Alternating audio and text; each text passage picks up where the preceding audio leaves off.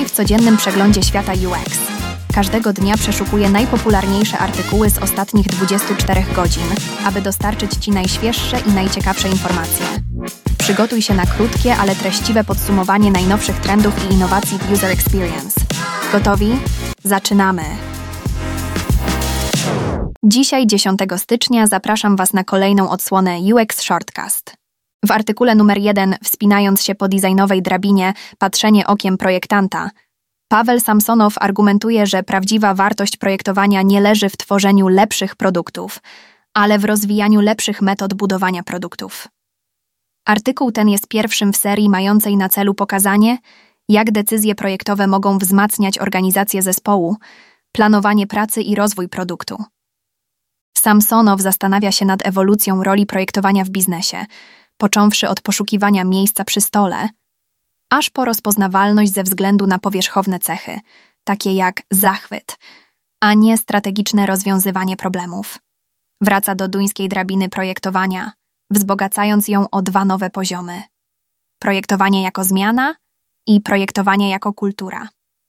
Poziomy te opowiadają się za projektowaniem nowych sposobów pracy, które w pełni wykorzystują potencjał projektowania. W artykule podkreślono znaczenie krytyki projektowej jako strukturalnego narzędzia, zapewniającego, że projekty są odpowiednie do swojego przeznaczenia. Obejmuje ona 2 kluczowe pytania: określenie celu projektu oraz ocenę, czy projekt spełnia ten cel. Samsonow sugeruje, że stosowanie myślenia projektowego na wszystkich poziomach organizacji, a nie tylko w produktach, może prowadzić do bardziej efektywnego i odpowiedzialnego podejmowania decyzji. W artykule numer 2 AI Vertigo. Dokąd zmierzamy jako projektanci?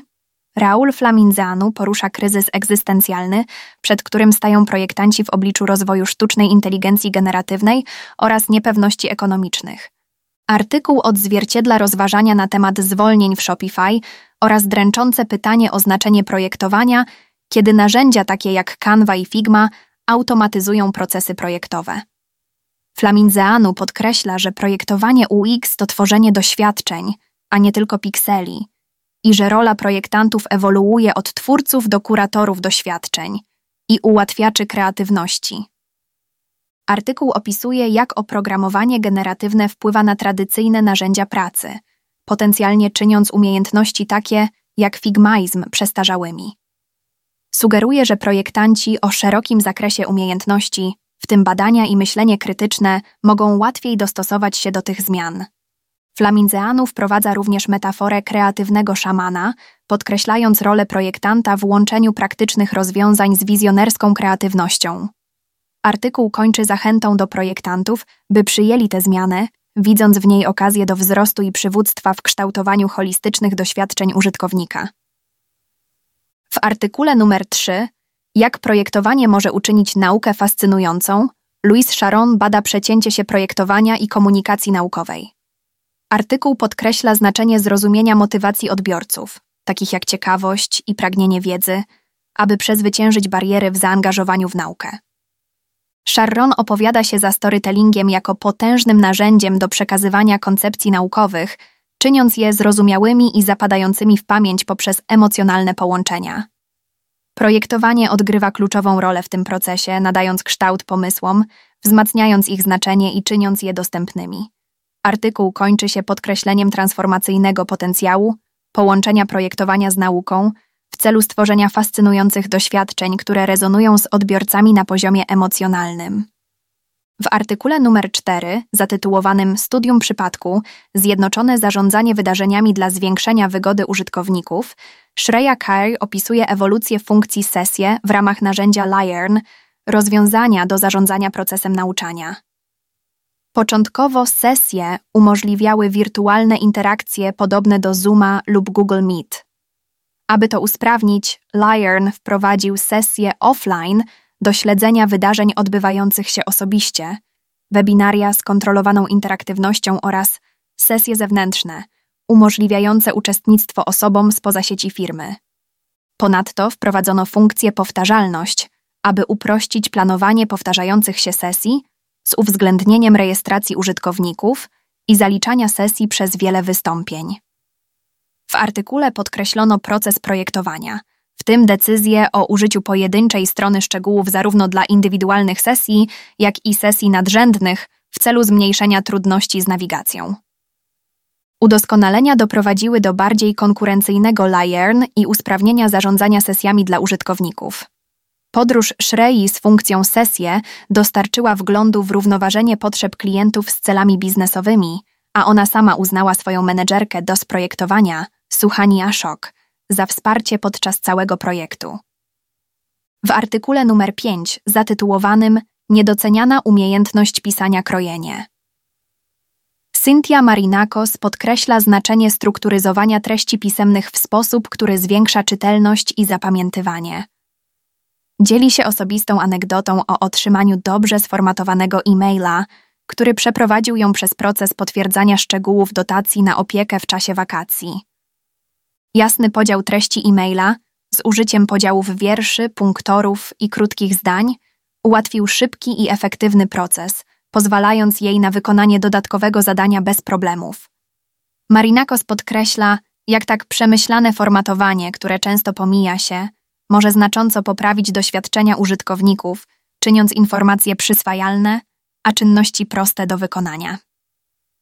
To podejście jest szczególnie cenne w UX, gdzie jasna komunikacja jest kluczowa dla satysfakcji użytkowników.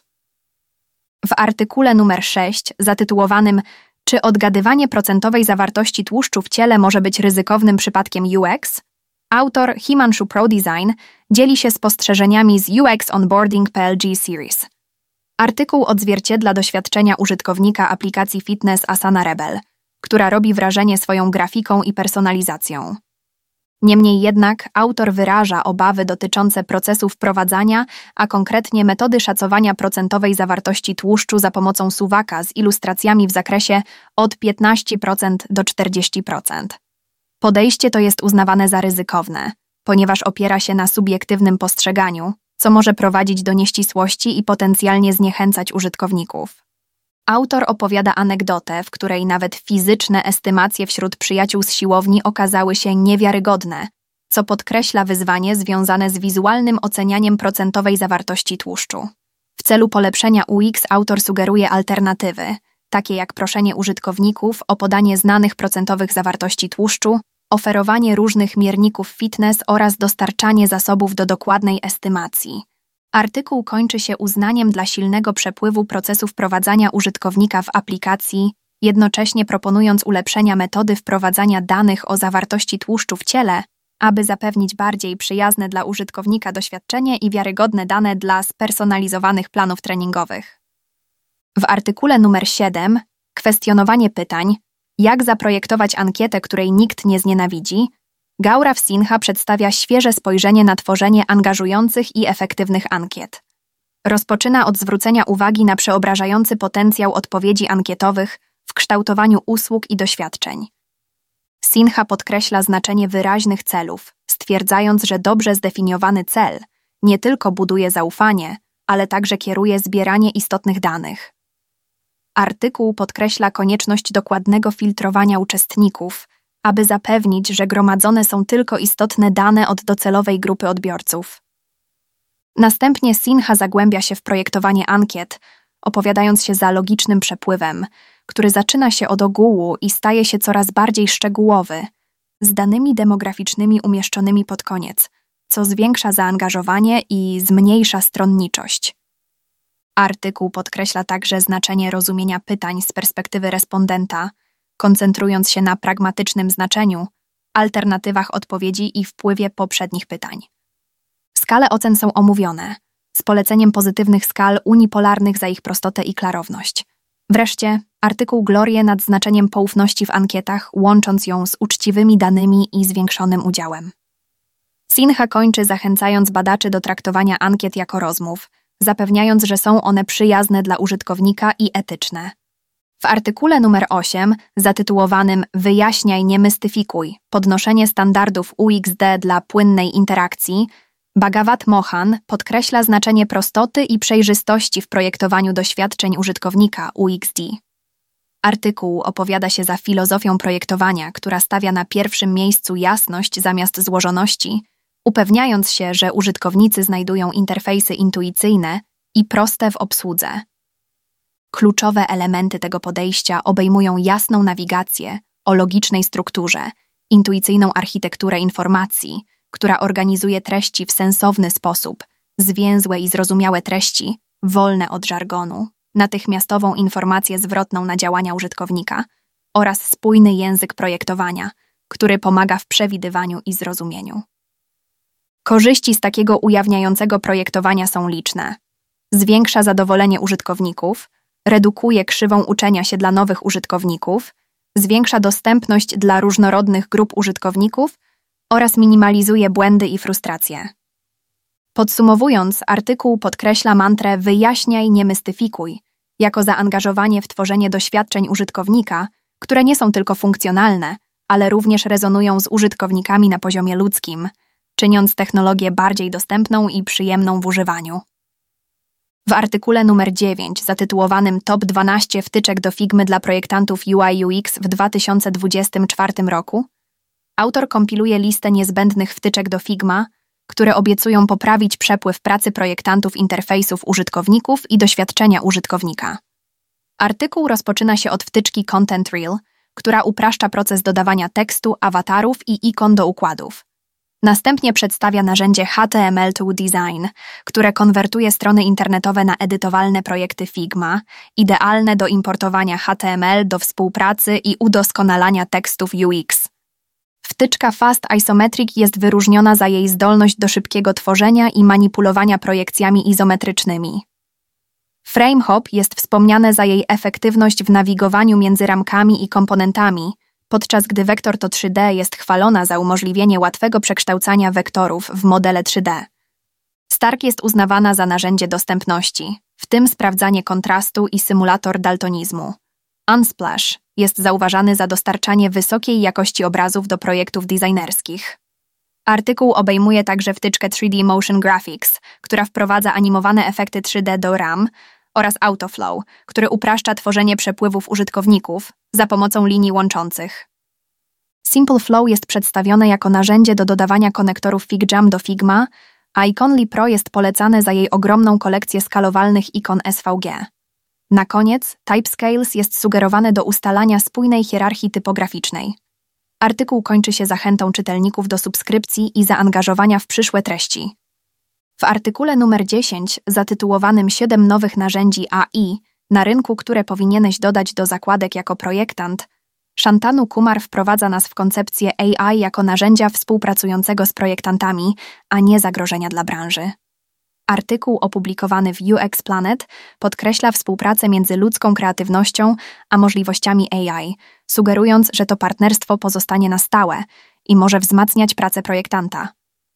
Artykuł skupia się na 2 narzędziach AI. Pierwsze z nich to Crea, które dysponuje ponad 2500 modelami AI, aby zaspokoić różnorodne artystyczne potrzeby i obecnie oferuje Real-Time Enhancer do szybkiego skalowania obrazu. Drugie to Labs Google. Idealny punkt wyjścia dla osób nowych w obszarze AI w projektowaniu, oferujący dostosowywane rozwiązania technologiczne, które usprawniają przepływ pracy nad projektami dla różnych potrzeb klientów. Te narzędzia są przykładem tego, jak AI może zwiększać produktywność i kreatywność projektantów w erze cyfrowej. W artykule numer 11 zatytułowanym Odzyskaj swoją kreatywność, Achille Comat podważa koncepcję, według której kreatywność jest wrodzonym talentem zarezerwowanym dla nielicznych. Argumentuje, że kreatywność jest umiejętnością, którą każdy może rozwinąć, obalając kilka mitów, które często hamują naszą kreatywną pewność siebie. Artykuł podkreśla, że kreatywność nie polega wyłącznie na oryginalności, ani nie jest aktem solowym. Rozkwita w kolaboracji, może prosperować w ramach ograniczeń i korzysta z nastawienia, które akceptuje możliwości.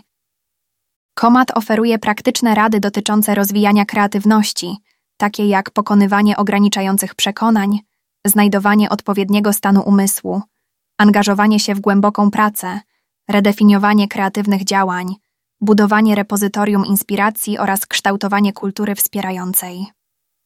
Przyjmując te strategie, możemy zwiększyć nasze kreatywne zdolności i stać się bardziej innowacyjnymi rozwiązywaczami problemów w naszych dziedzinach. Artykuł 12, zatytułowany Najlepsze konferencje projektowe w 2024 roku, stanowi kompleksowy przewodnik dla profesjonalistów z branży projektowej, którzy chcą poszerzyć swoją wiedzę i sieć kontaktów w branży. Artykuł podkreśla różnorodność konferencji dostosowanych do różnych aspektów projektowania, w tym UX/UI, badania, zarządzanie produktem oraz przecięcie się technologii i człowieczeństwa. Zaznacza wartość tych konferencji dla profesjonalistów na wszystkich poziomach, od początkujących do liderów opinii, oraz zauważa, że nie są one wyłącznie dla projektantów, ale także dla osób, które z nimi współpracują, takich jak deweloperzy i kierownicy produktu. Część ta szczegółowo przedstawia listę konferencji na przestrzeni roku, podając daty, lokalizacje, wirtualne i fizyczne, odbiorców oraz częste tematy. Artykuł przedstawia również UX Pin Merge jako narzędzie do zwiększenia dojrzałości projektowania poprzez zamykanie luki między projektantami a deweloperami dzięki interaktywnym komponentom z systemu projektowania. Na zakończenie przewodnik zachęca czytelników do wykorzystywania wiedzy zdobytej na konferencjach oraz do wypróbowania UX Pin Merge dla ujednoliconego procesu projektowania i rozwoju.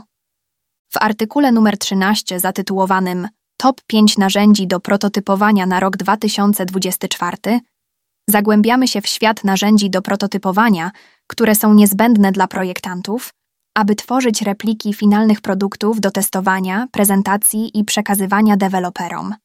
Artykuł podkreśla zaawansowane możliwości dedykowanych narzędzi w porównaniu do podstawowych funkcji narzędzi projektowych.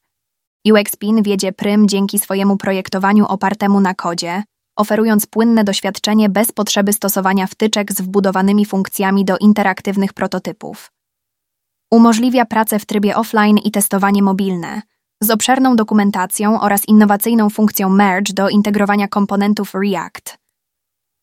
Figma pozostaje ulubieńcem społeczności, znana z prostoty użytkowania i środowiska współpracy, choć nie dorównuje w zaawansowanym prototypowaniu, szczególnie przy dynamicznych przepływach użytkownika i testowaniu wprowadzania danych przez użytkownika. Adobe XD, kiedyś popularny wybór, został wycofany w 2023 roku, ale został zauważony ze względu na funkcję Auto Animate, oszczędzającą czas. InVision zmieniło swoje skupienie na narzędzia współpracy i choć oferuje funkcję zarządzania systemem projektowania, brakuje mu siły interaktywnego prototypowania w porównaniu z konkurentami.